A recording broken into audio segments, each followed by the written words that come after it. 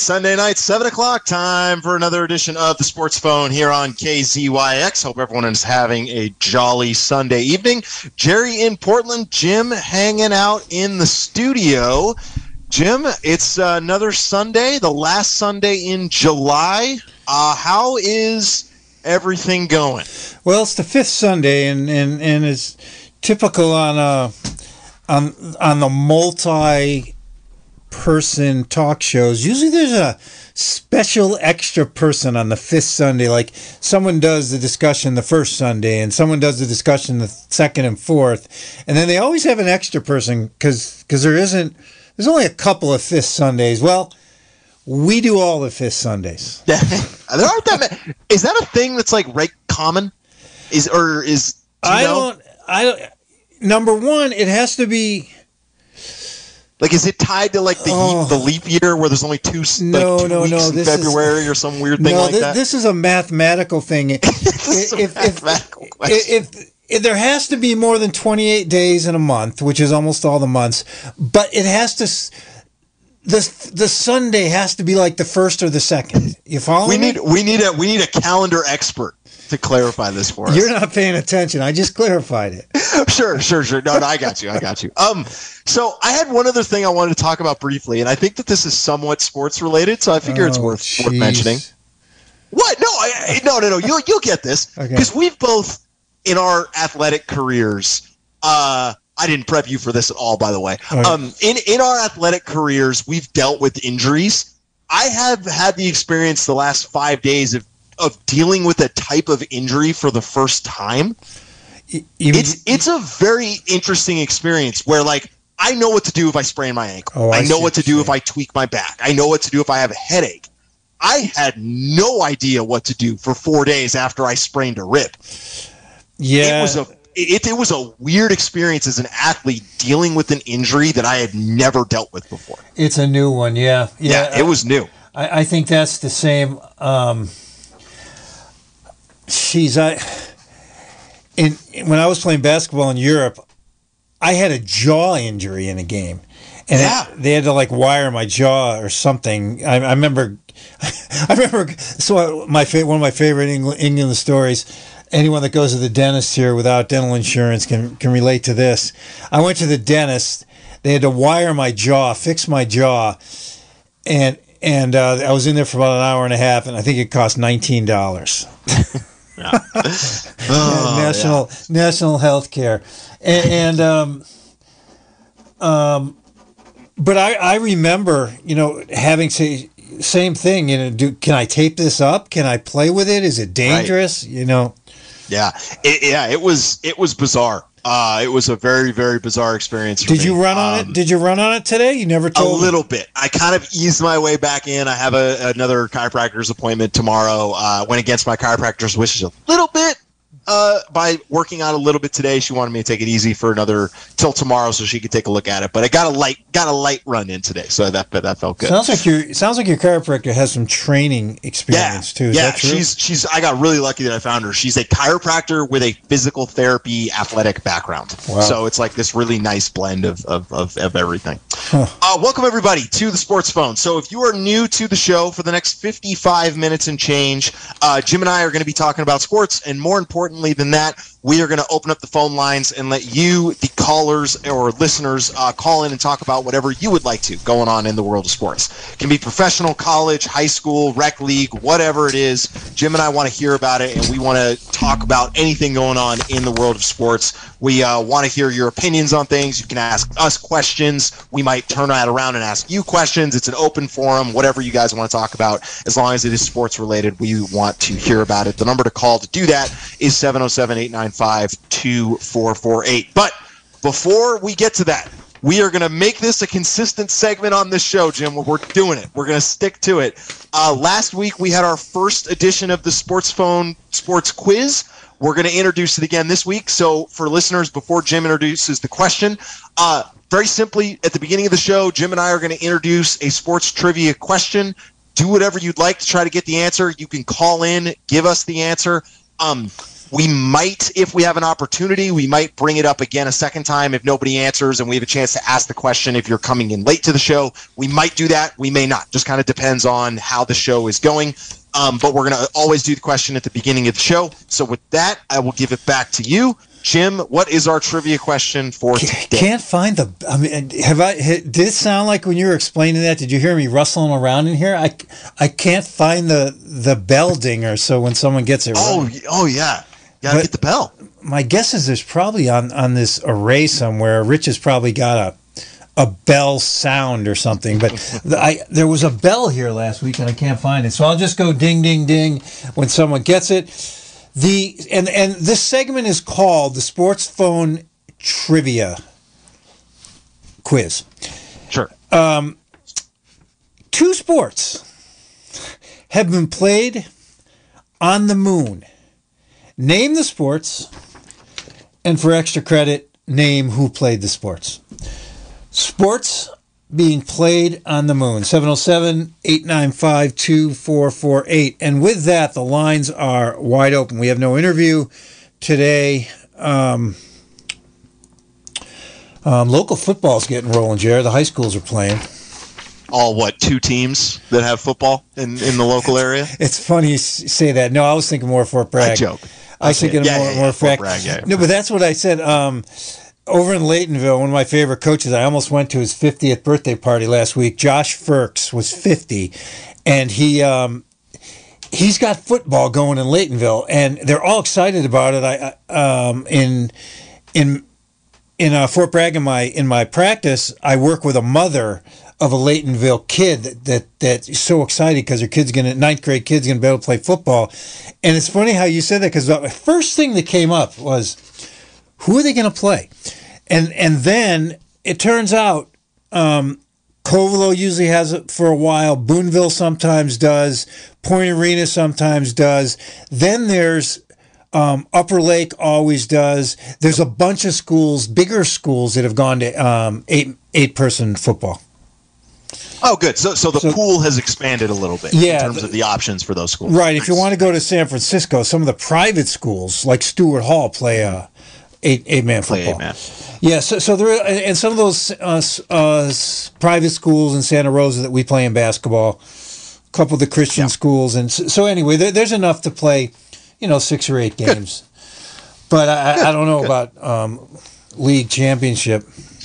Hello, you're on the sports phone. Oh, good.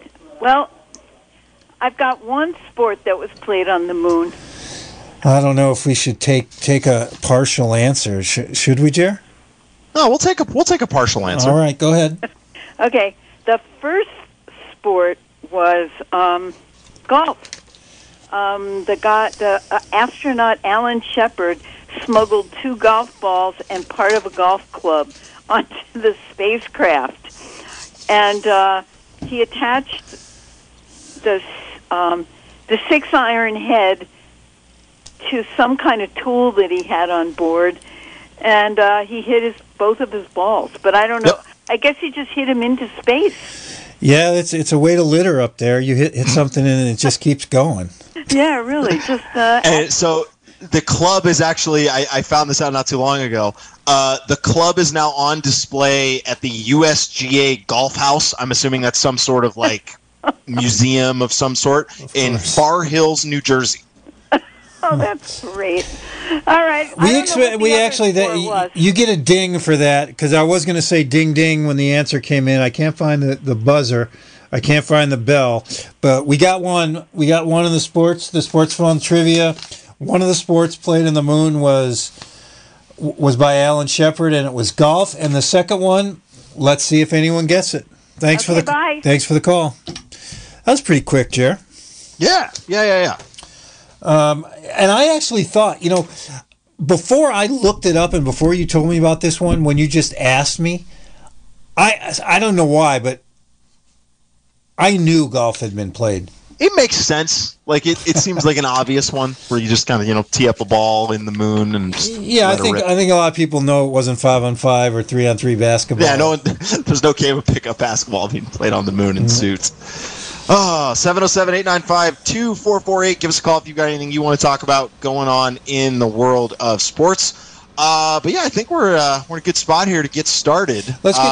Jim, what do you want to? Yeah, go for it. I want to do This Day in Sports. I like it because I'm amazed at how often This Day in Sports, even if it's not about one of the topics that I bring up, something you bring up about it, a lot of times it moves us to the next topic.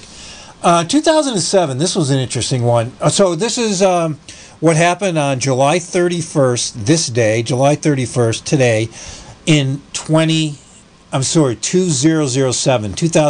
Kevin Garnett was traded for 7 players. It's the most people at that point that had ever been traded for one player. And all 7 players came from the same team. It wasn't a multi-team. I think it was Minnesota. They gave 7 players and for Kevin Garnett. Anyway, I thought that was interesting. You got anything interesting about that, Jer? That was the beginning of the modern super team, I think. Really? Him, Ray Allen, and Paul Pierce. Because you got to remember, Ray Allen came to Boston that same year.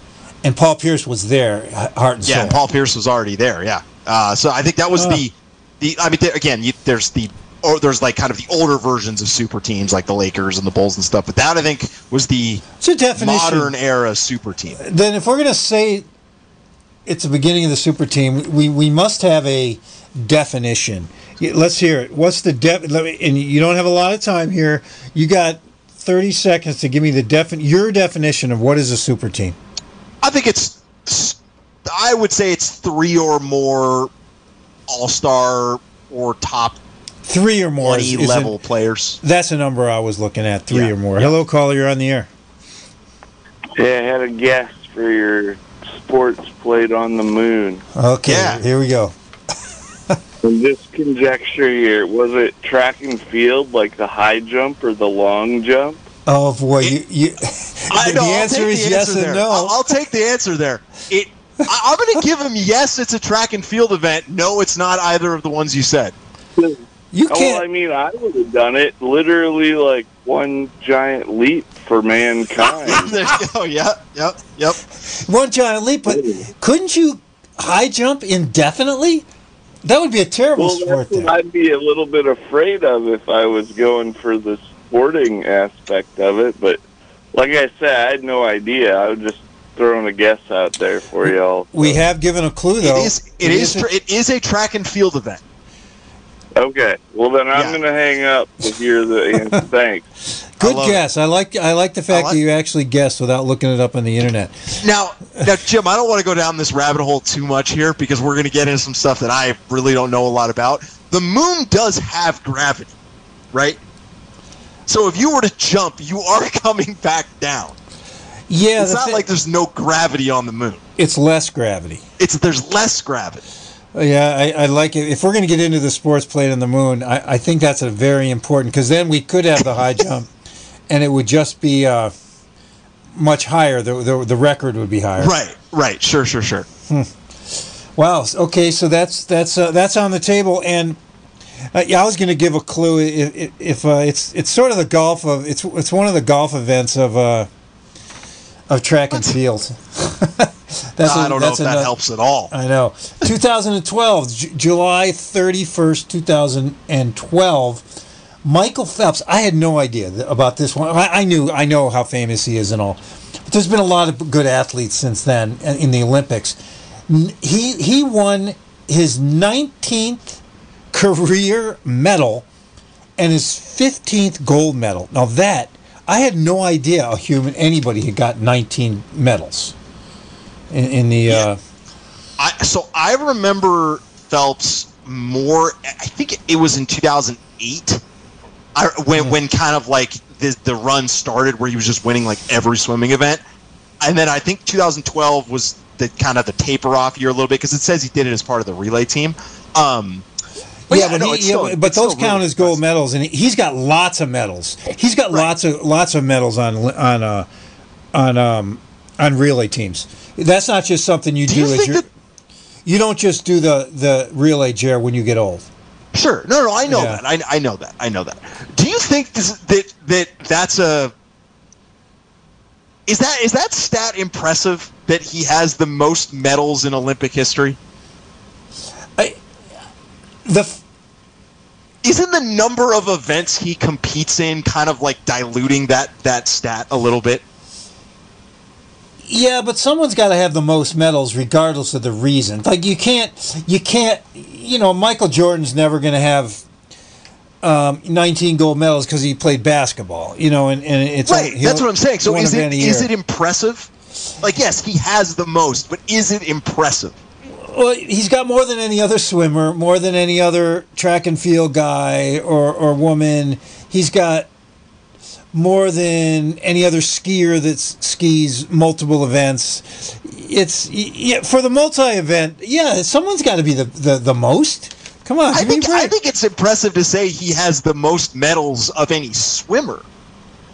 But I don't know. Like I feel like we're doing like an apples to oranges thing where if you're saying he's the greatest medal winner in Olympic history, it's because he competes in like 12 events every year. I know that's why. If basketball had 1-on-1, 2-on-2, 3-on-3, 4-on-4, and 5-on-5, then LeBron James would have the most medals in Olympic history. In a foul shooting contest. Right. So like, it's impressive for swimming, but I don't know. Like, sure, whatever. Like, sure, somebody has to have it, but I don't know. Comparing it to basketball or some other sport, I don't know. It's a little weird, but it's still impressive. It's still impressive. Yeah, no, that's what I went with it. And then it's interesting. Today, this day, July 31st, 2022, we rarely have that on this day in sports, but Bill Russell, all you Celtics fans out there, I would like a Celtics fan to call. If we are breaking the news to them, if there's hardcore Celtic fans out there, and you're hearing right now at 7:18 and 51 seconds that Bill Russell just died, then I'm going to take some. Died today. I'd be very proud. Died today. No. If you're hearing it right now, is what I'm saying from us. That may be the first big news story we ever broke to some people. Share. I mean, that's a big sports news, and I didn't know it. Yeah, it was big. It was broken by you to me. I didn't know it. How did you find out? It's all over the sports world? I saw it on Twitter this morning. Yeah. Yeah. Yeah, it's a big deal. 88. Couple of wild Bill you ready? I don't really have a reference for him as a basketball player. I've only seen like little clips here and there, and I've never really sat down and watched games from that era. Even though they are accessible, like they are watchable. I've never really done it. But like you see the reaction by the league and the rest of the players who all love him. He was a really good spokesperson for the league even after he was in it. I know he was a judge for the dunk contest a lot. He stayed involved in different ways. It's a tough one for the NBA. He was a combination. He had a heck of a career and a heck of a life at 88. He's a combination Dennis Rodman, but he could score and he could block shots. I mean, he was a rebounder, everything. Hello, you're on the air. Yeah, I was thinking about your comparison there with Michael Phelps's medals, with comparing that to 1-on-1, 2-on-2, and 3-on-3. Well, that comparison only works if, say, you switch from 1-on-1 to 2-on-2, but now you have to play with both your ankles tied together. Because in swimming, those are dramatically different events. The difference between swimming side stroke versus swimming butterfly versus swimming freestyle, generally there's different people that win those because it's really, really hard to be the best in one and the best in the other. That's like the long jump and the high jump. So if we take the decathlon, and start comparing all those different events, that's more appropriate of a comparison. So, the person that wins long jump, triple jump, high jump, that's more similar to what he's doing when you swim, when you got to have your legs together. When you swim, you got to be on your side. You swim when there's a whole different rules on what you got to do, and it's a very different body movement. Oh, caller, I will go to the mat disagreeing with you on this. I am the worst one-on-one basketball player ever, but I was a 20-point game scorer in 5-on-5. But exactly, they are 1-on-1 is totally different than 5-on-5, which is a totally different sport than 3-on-3. I think there's an apt comparison. No, I disagree with you. There. That's a strategy difference. But if you think of running up and down the court and shooting the ball toward the rim, those are very similar movements. Whereas when you're in the water, it's more like really dramatically different strokes, which is more like high jumping or long jumping, depending on what or triple jumping. There is a totally different skill set that you need to play one-on-one than you do to play. I disagree. If you can't get the ball through the hoop, you're going to lose either way. And there's also, let me jump in here. I'm not sure who I'm backing up in here, but I think I'm backing up Jerry a little more than the caller because, number one, Phelps won like 5 different freestyle events, and they're not different. And it's very well known the best freestylers can usually compete at a pretty high level with the best butterflyers and vice versa. So it's a little more similar in swimming from event to event, especially the different lengths of freestyle. I'll bet you, Mike, of those 19, I'm going to guess 12 or 14 of them he was swimming freestyle. I don't know that for a fact. Well, even on that, you can compare the 100-yard dash to the 200 to the 400 to the marathon. Exactly. The 10,000. I mean, all of a sudden, look at the really dramatically different body styles that win. The difference between the guy winning the marathon in the Olympics and the guy winning the 100-yard dash, their bodies look totally different from each other. Yeah. So somebody that can win both the 100 and the marathon, pretty amazing athlete. But the 100, the 200, and the 400 are pretty similar. Just to give you the stat, Jim, 10 of his medals. Excuse me, he has 23 total medals. 10 of his 23 medals are in the freestyle. In the variations on 3-file. Well, okay, yeah, including but he also won other stuff too. Which is you think about being the best in the world at any given time. That's hard to do in one event. Never mind multiples. Yeah. If I remember correctly, his best event where I think he set most of his records was actually in the butterfly, not in the freestyle. I think you're right. I think you're right. Now that I think back. Well, that makes those 7 freestyle medals sound pretty good then, if that's not even his best event. Yeah. I'm glad you went toe to toe with Jerry there. That's I usually I want to sit down and have a beer with you and keep going on this one. I got another call. Listen up. We like your double dips. Listen up and thank you. Call back. Hello, you're on the air. Well, I know a lot more about swimming than I do about basketball, but I like it. One of the things that Bill Russell, who was quite an outstanding person. Yeah. I mean, I was really sorry today when I heard that he had died, which I heard actually early this morning. I did not hear it from Sports Zone. But Bill Russell is the person who took the defensive playing off the floor.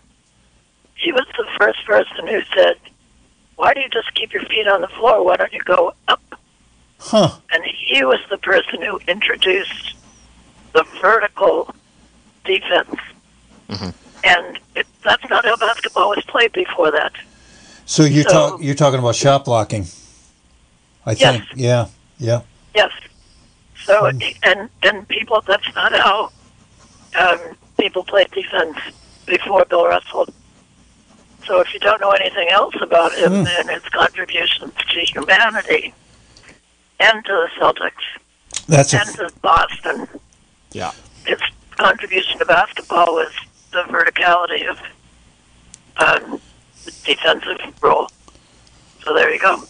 Yeah, I remember friend of the show and one of my coaches and one of my other coaches in high school, Tim Anderson, who coached the Fort Bragg boys for a long time. When I was there, he always hated shot blocking because it was just we're just hitting the ball out of bounds. And one of the things I remember everyone talking about with Bill Russell, the little I did know about him, was that he was a master of not only blocking shots but getting the ball back and keep it. He would block a shot and then get the ball and keep possession. Yeah, he did not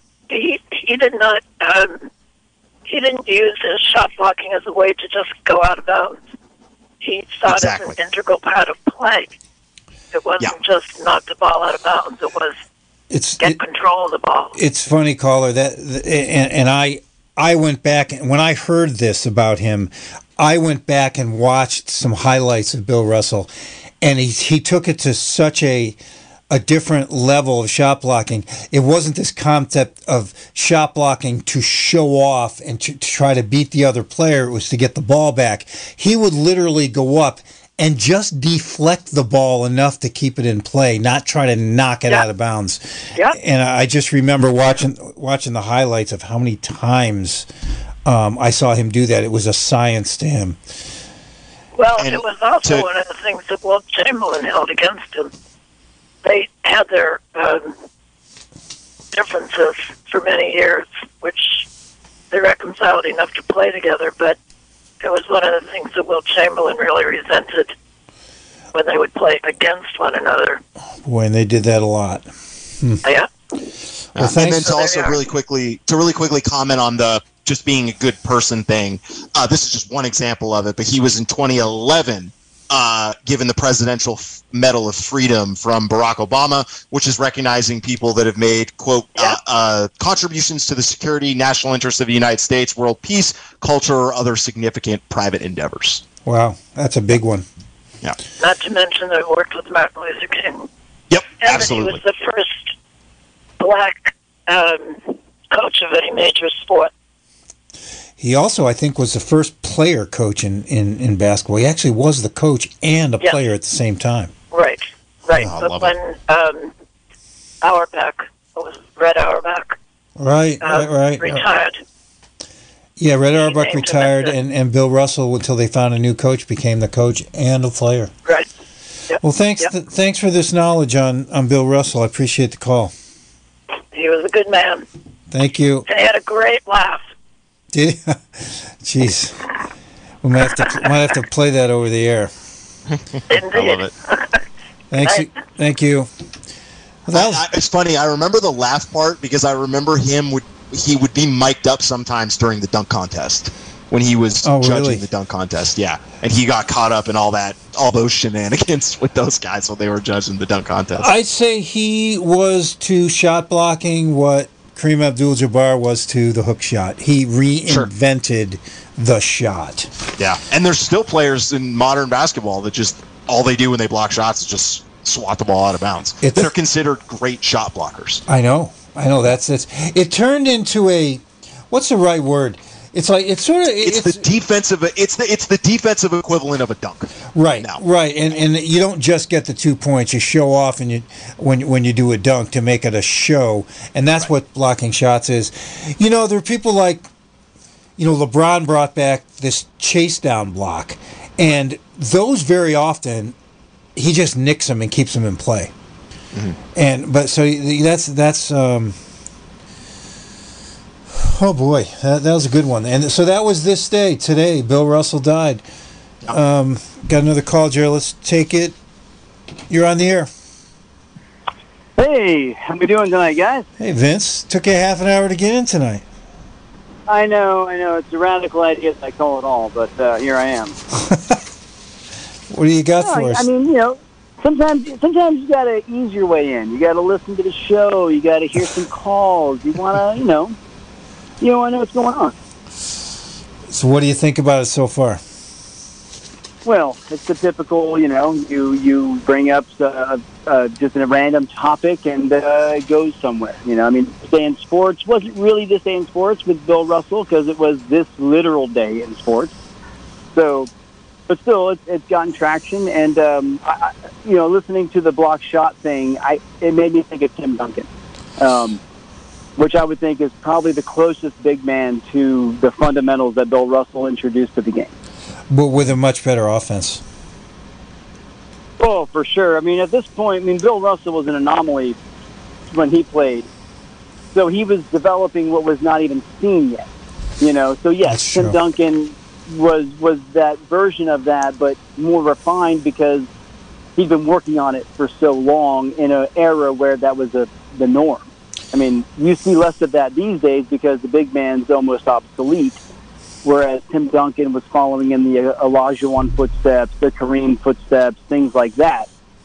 So it's interesting to have someone like Bill pass and be able to revisit the world of basketball the way it was, because it has changed so much from when I was a young man to an adult, and from Jim when you were young to an adult, and especially from when Jerry was younger to an adult. So, it's an interesting perspective.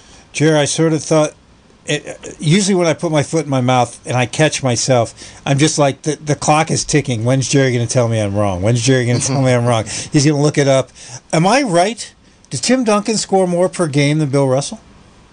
I said that, and I realized I didn't hear it. Bill Russell, you weren't listening to my statement. I missed that line. No, I heard what you said. I said Tim Duncan had a better offense, and then I thought about it for a while. What do you think, Vince? Jared, while you're looking it up, what do you think, Vince? Who scored more points per game? I got a feeling Russell may have. Well, that's a trick question, because I would assume Russell did, based upon the era he played in and the level that he was above everybody else. Right. Whereas Duncan, I mean, overall, career-wise, I would say it's less than 10 points a game difference. So over a 12-year NBA career, Bill Russell averaged 15.1, and over a 18-year career, Tim Duncan averaged 19. So 4 more points per game. There you go. Wow. So that's a low number for Bill Russell. 15, I thought. I didn't expect it to be that low. Wow. That's okay. So hearing that number, I immediately knew Tim Duncan was higher. I'm going to also assume that blocked shots were not tracked in Bill Russell's career, because it is not listed in any of his stats. Wow. Yeah. That's incredible. And that's what he's known for. Boy, do you know, Jerry, have they ever done this? Or Vince, do they ever go back and watch every one of his games on film and see how many shots he blocked? Oh, that could be done. That'd be a bodacious undertaking. Yeah, but with today's technology, it can be done pretty easily. There's no way that has not been done. I guarantee there's a stat out there that knows how many block shots Bill Russell has. Google Jerry. What do you got? I'm working on it. There has to be a number. But that's the thing is, so he was in an era where he created a category for statistics. Right? I mean, I'm not sure how far after he retired that block shot became a statistic, but he had to have created in the minds of NBA people, this needs to be a stat. We got to keep track of that. Have you ever heard? Okay, so go ahead, Jer. Well, here's what I've got so far. This is not statistically backed up in any way. So they didn't start tracking block shots until 1973. So a few years after Russell had retired. Referees from that era have speculated that he averaged somewhere between 6 and 8 blocks per game. Are you kidding me? And right now? It's good to have 2 blocks a game, isn't it? Yeah, 1.85 or whatever. Yeah, two. Yeah, I mean that's. He would have 6 blocks, and the detractors would say he was just taller than everybody. But Will Chamberlain didn't have those kind of blocks. No, I don't. Yeah, Jim, you could be taller than somebody. I've seen short guys block tall guys. I mean, no, I know. I was a decent shot blocker as a shorter player. Yeah. We know basketball, man. That's all about timing and rhythm. But again, when you're introducing something, other players probably weren't ready for it, and I'm sure the pump fake wasn't invented yet or tried yet or whatever. Mm-hmm. So he got to create things due to the fact they weren't really seen yet. So. There are some asterisks to any kind of records he might hold or anything. Yeah, but just think of that stat itself. If he blocked 7 shots a game on average, think about that. That's almost 4 times the amount of the best shot blocker today. That would be like someone averaging 100 points a game. 4 times Jerry, the amount. How many games did they play a year during his era? I don't know. That's another good insight as well. Well, we're talking about average here. 48 to 81 in terms of games played. Like that the minimum was 48, and that was in 1956, and then in 1967, which is 2 years before he retired, he played an 81 game season. Okay. Yes, you're right, Jim. It's still an average, but if you're in game 40 compared to game 75, you're maybe resting a little bit more, maybe not taking as many I don't know. The numbers could be swayed a little bit, but okay. So he still played a few years in that longer season. No, hold on here. Jerry, you still looking something up? No, I'm good. Well,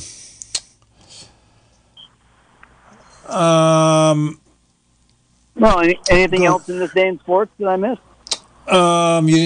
Kevin Garnett was traded for 7 players, the most people ever traded for 1 player. And and Michael Phelps.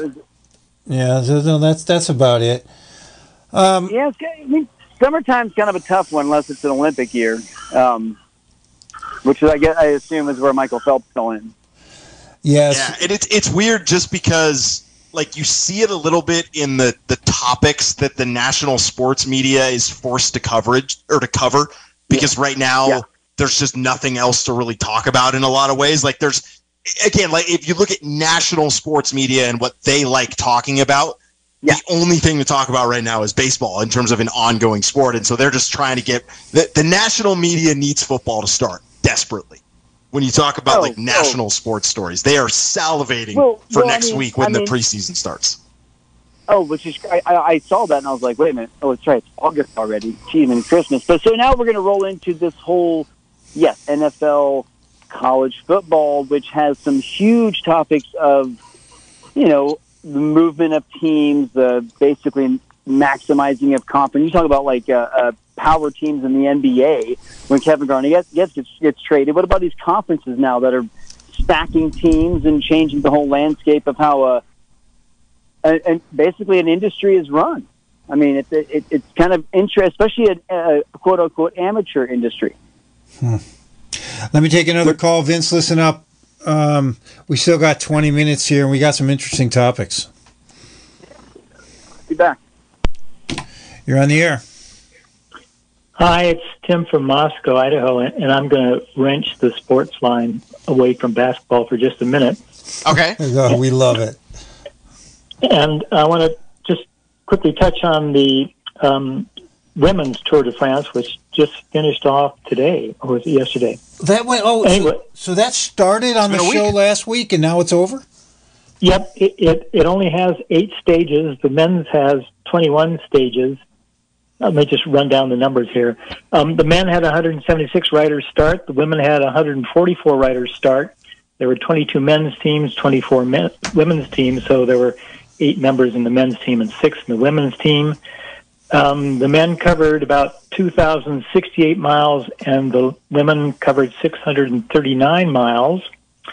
And just to tell you who won, the overall classification, otherwise known as the yellow jersey, went to Annemiek van Vleuten of the Netherlands. The green jersey, that's for the sprinters, went to Marianne Vos, once again, of the Netherlands. I don't have the teams. The polka dot jersey, that's for the otherwise known as the Queen of the Mountains or the King of the Mountains, if you're on the men's side, went to Demi Vollering, once again, from Netherlands. Are you detecting a trend here? I got so many questions for you, but keep going, Tim. And the white jersey, and that goes to the best young rider, went to Sharon van, I'm not trying to get her last name right, but Anne Rouge, and once again from Netherlands. And I have to throw this in, the 9th finisher overall, which is a great result, went to a woman who graduated from Moscow High School in 2012. So nice. a little Idaho glory there. Wow. And her name is Veronica Ewers. Do you know her? No. Do you know the family? I mean, it's just curious. Nope, I do not. It's not a small town. Is this an outlier, Tim, or do men show well in the Netherlands in bicycling as well? Oh yeah, no. The men are the Netherlands men are always in the hunt. Huh. But once again, the men's sport is a much bigger sport, and the French are crazy for it. The Spanish, the Italians, the English, the Australians. So there's a lot of, and even like Tajikistan. There are a lot of men who ride bikes and are competitive. And I mean, this is just the first women's in several years. So it's everyone has to up their game a bit. Anyway, Tim, can I ask you one more question? Can I ask one other question about this? Because you're the bike expert now. I knew bike expert for sure. So it looks like she won the outright winner. Won by 3 minutes and 48 seconds total. Is that a blowout? Is that close over 8 stages? What's the margin of victory? That's a pretty big margin of victory. Okay. Van Vleuten she's fantastic, and she was riding much of the time not feeling well, so she is clearly head and shoulders above most of her competitors. But I have to say this: I didn't watch a live feed. I just watched the highlights, and it was great. It was just like watching the men. For the most part, the women really can put the pedal down, and they are the right size. They have a lot of good power to weight ratio, and I was blown away. I thought it was very entertaining. The crowds were large. It was just good bike racing all around. When you told me last week, you explained how biking truly is a team sport, which was totally new to me. I knew like the U.S. Post Office or something like that had a team in it once, but I just thought they sent a bunch of riders. I didn't realize they worked together till you brought this up last week. The question I have is, can you just enter by yourself, or do you have to enter with a team in a Tour de France bike race? Boy, that's a question I can't answer, but I'm going to guess that no, you just can't enter as a solo rider because I'm not even sure why they would bother, because you're not going to. You wouldn't have a chance. Yeah. Okay. No, you would just be blown away. And another fun fact: cyclists burn about 10,000 calories. Is that right? No, that's too high. I'm going to say 8,000 calories on a given stage. So the question is, how do they recoup those calories? So once again, a question that I can't answer, but but I find it interesting. I don't know. I love it. Just good stuff. All right, thanks. So, that was another bicycle segment here by Tim from Moscow. There you go. Thanks, Tim. Jared, I didn't get that question out there, and I'm assuming those what do you call them? Those awards, the yellow jersey, the polka dot jersey, the green jersey, all that stuff. They give those exact same jerseys to the men, I'm assuming. Yeah, I would imagine. I want the polka dot jersey. It is. What was it for? I don't know. I don't remember, and I feel bad that I don't. But I would like the polka dot jersey. Yellow, green, whatever. Polka dot jersey. Polka dot might have been the new youngest player, or the up and that was the white jersey. I remember that was the white jersey. And we're that's our equivalent to Rookie of the Year, maybe. Sure. Yeah. Yeah. So I'd like to best climber. Jared, we only have 15. We only have 15 minutes left, which is great. I do want to repeat we haven't got our first caller got half the sports phone trivia question. I just want to throw it out there for some people that may be listening now that didn't hear it at the beginning. We have 15 minutes, and we do not have a winner yet. We only have a half winner. The sports phone trivia question of the night is: 2 sports have been played on the moon. One was golf, which was given by our first caller, and it was Mr. Shepard, Alan Shepard. Alan Shepard played golf on the moon. And the second one we haven't got an answer to yet. What's the second sport that has been played on the moon?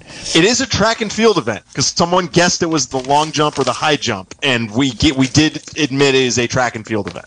Did we ever get an answer to our question? Is how much gravity is there on the moon? We just know there is gravity. I mean, yeah, I know. So, but is there a little enough that if there was a triple jump, you know what the triple jump is? Yeah. If you did the triple jump, would you go like 2.5 miles? I have no idea. I have no idea. Or would you just go, 100 yards, like the length of a football field on a triple jump? It's a great question. All right. 707-895-2448. We welcome double dipping and triple dipping. If you want to jump back in, give us a call. We just got through this day. Jared, were we in the middle of something when Tim called? No, pick a topic. Let's make sure it's time appropriate. Yeah, I want to skip the one we pulled in late last week. I want to skip that one and go. We got something a little more funny here. What are they called? I'm calling them the soft helmets. Let's hear. Oh, we're gonna talk about some Guardian caps. Guardian caps. This is unbelievably stupid. See, I don't know if it's with good intention. Oh, God. But it I don't know. I don't know if it's a weird one to say is funny, but again, it has like a comical aspect to it because of what it is. So, for anyone that's not aware what a Guardian cap is, it's essentially a padded hat that it's a helmet for a helmet. It's a helmet for a helmet. That's really what it is. So where this is coming from is the NFL has mandated that up through the first 2 weeks of the postseason, so meaning up until you complete your second preseason game, that offensive linemen, defensive linemen, linebackers, and tight ends are being required to wear this thing called a Guardian cap, which, as Jim explained, it's a helmet over their helmet. It's a padded shell, basically, that goes over their helmet that was put into play and made mandatory by the league for those positions in an effort to limit head injuries in the preseason. The NFL has said that two players making contact that both are wearing it, it's about a 20% drop in the risk of head injuries, 10% if one player is wearing it. The blowback against the helmets has come from coaches and players that have basically said you're giving players a confidence to use their head that isn't going to be correct or isn't going to be fair once they get into a game. So the quote from the head coach of the New York Jets, he said, too much of anything is a bad thing. It softens the blow. It's kind of lending players to use their heads a little bit more. And then he essentially says, what's going to happen when you take the helmets off and then you have more helmet-to-helmet contact? And this was something that was echoed by a couple defensive linemen who had voiced similar concerns. We've talked about concussions a lot on this show. That was, I think, one of our very early topics in the life cycle of the Sports Phone. We talked about a lot. I don't know what to make of this because I understand where the NFL is coming from, Jim, and we want to limit injuries in the preseason as much as we can. But I also see the players' point of view with this of, in a way, you're almost just encouraging more helmet-to-helmet contact because you're not making games and practices the same thing. If the Guardian cap, the helmet, the padding that goes over the helmet, it doesn't weigh very much. It doesn't slow you down. If it works, why aren't we wearing it all the time? There's so much stupid about this. If it really does work, and when we were doing this off the air before the show, you gave me an answer to that question, and I'm like, really? The only reason we're not wearing these things in games, if they prevent long-term concussion syndrome injuries, is because they don't look good? Were you serious about that? In the form that they are now, I guarantee you, if this was discussed in an NFL executives or like NFL board meeting saying, hey, we should just wear these in the season, like in actual games, I guarantee you someone said, no way, they look stupid. Because they're just a single flat color shell. And they could still put the logos on them. They could make them look really cool. But they'd have to make it look better. I don't know. Like, I don't know what to make of this because it'd be like, I don't know. Like, it's I'm trying to think of like a basketball comparison. Ankle guard, and you wear an ankle brace to prevent yourself from spraining your ankle. Yeah, but you can wear an ankle brace in a game. Oh, that's what I mean. That's right. So it's like I do see your point of this, where it's like if it's truly going to make the game safer, they should just make everyone wear them at all times. But at the same time, I see the NFL's coming from it in the sense of injuries before the season starts are just devastating, not only for the player, but also for the team, for the fan base, and then for the NFL if it's a high caliber player, like from a money standpoint. So doing things to try to limit that, I totally get it. But I also see where the players are coming from with this, where they're creating an unreal environment, I guess unreal or not perfect environment to compare to actual games, which could potentially backfire and lead to more injuries. You're on the air. Yeah, in boxing, when you're doing amateur boxing, you wear headgear. And there's a reason for that. And having been hit in the head many times, I would much prefer to be hit in the head wearing headgear than I would with no headgear. It slows the blow down. It helps. And it's also true with different weights of gloves you use when you're boxing. You go up into professionals, the lower levels, you're using bigger, more padded gloves. And the boxes, you get to the pro level where you're wearing the light gloves, and that's more to keep your hand from getting broken than it is to actually soften the blow. But the question of how safe anyone should be really is an open question, because what is the sport? Horses would run better if they didn't have riders on them. They'd be safer, right? They wouldn't have that weight on their back, but what is it you're trying to accomplish? In wrestling, when you're in high school, you always have to wear ear protection because you get cauliflower ears, and and that's nasty when you get that, and it just stings like crazy. But then you get to international levels, and they don't have to wear them. And there's lots of rules like this in many different sports. Look at the big scandal that happened. Tour de France, when they first started making them wear helmets, the guys were saying, "Oh, we can't see good enough out of." Same thing the motorcycle rider said, right? We can't see out of them good enough, or this and that, and so the helmets became a big deal when these guys started crashing, coming down these steep downhills, and you can't even react quick enough not to have your head just scraping along the pavement, and they found out that they're a lot safer when they're wearing those helmets. So it really, but the guys didn't want to do it because it's just not macho, it's not cool, it's not whatever. So you have a bunch of different forces going at the same time. And so when it's a spectator sport, some people want to see the gladiators kill each other. And so you really do have to deal with that. Sure, and that's like the inherent battle. And this is something we talked about with player safety in football and other sports, but I think we focused on it in football earlier, like I said, earlier in the life cycle of the show. The battle that the NFL has, or any contact sport or combat sport, and I would put the NFL football borderline combat sport, they have to maintain what the sport is and make sure it looks right while trying to implement player safety. And it's this weird balancing act that the NFL has had to do in the last 10 years, first with concussions and then with hitting players below the waist and all these things where they've tried to make the game safer, but they've always had to be aware of, we can't make it not look like football. My theory, caller, is what I think what you opened my eyes to, caller, was there's other issues besides just pure safety. There's other issues.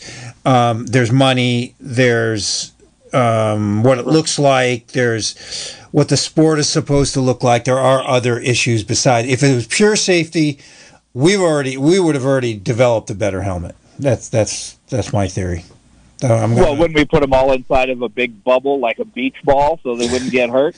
It's like Gary's saying, it's like, how do you stay with the tradition that keeps the audience, keeps the money flowing, while at the same time trying to, the only reason that a lot of people started caring about safety for their players, one, they wanted to keep their good players, but two, they started having to pay out for people getting hurt. Yep. And when they started having the concussion protocols, all of a sudden it starts costing them money, and now you're seeing extra padding on the helmet. Got another call. We're down to 2 minutes. I got another call. Thanks for your insight, caller. Hello, you're on the air. Got about a minute and a half. Oh, hi, good evening. This is Mike in Ukiah. Yeah, I've got a couple of questions for you guys. One of them is, which is the most watched sport on TV? And the other one is, which sport is the loneliest sport? Loneliest? Yes. Are we talking globally or in the United States for watched sport on TV? Globally. Soccer. I would say, yeah, I don't know if it's true, but soccer would be my guess. What I do know... You're wrong. It's the Tour de France. Really? Oh, sure. I could see that. But okay. So what about the loneliest sport? Well, so then, and I don't know how much time we have to go into this. I feel like we're going to get into like a debate here of what is a sport, because I would argue like if someone's trying to like solo climb Mount Everest, that's pretty lonely. What do you mean lonely? Give me a definition of lonely. Well, the furthest away from, there's the least human contact. Okay, so the less amount of fans too. That's all part of it. Yeah. Jeez, I don't know. I don't know. Sailing across the ocean? But that's the one, solo around the world. That's the loneliest. Huh. Sure, I could see that. So you came in with a trivia question. We only have 30 seconds left. I like it. No. They're two good questions. Soccer was just my instinct answer, but I could absolutely see internationally it being cycling or the Tour de France specifically. I believe, caller, that the stat that I heard about football, soccer, is it's the highest participating sport in sports. We got to go. More people play it than any other sport. That's it, Jer. All right, we're going to wrap it up. We'll be back next week. It'll be the first August edition of the Sports Phone in 2022. Thanks, everyone, for calling and listening, and we will talk to everybody next week. We've got the jazz program, Sunday Evening Jazz, coming in next in about 30 or 4 seconds. Jer, as usual, thanks for the Sports Phone. I'm actually going to end today's show with a quote by the man that got us going with the Sports Phone, you might say. His name is Fred Guzman, and he told us all, if you can't be a good sport, don't play. See you next week. This has been a production of Mendocino County Public Broadcasting, KZYX Philo 90.7 FM, KZYZ Willits and Ukiah 91.5 FM, and Fort Bragg at 88.1 FM. You can find more content like this on our website at kzyx.org, and consider donating by clicking the red donate button in the upper right corner. Thank you for listening.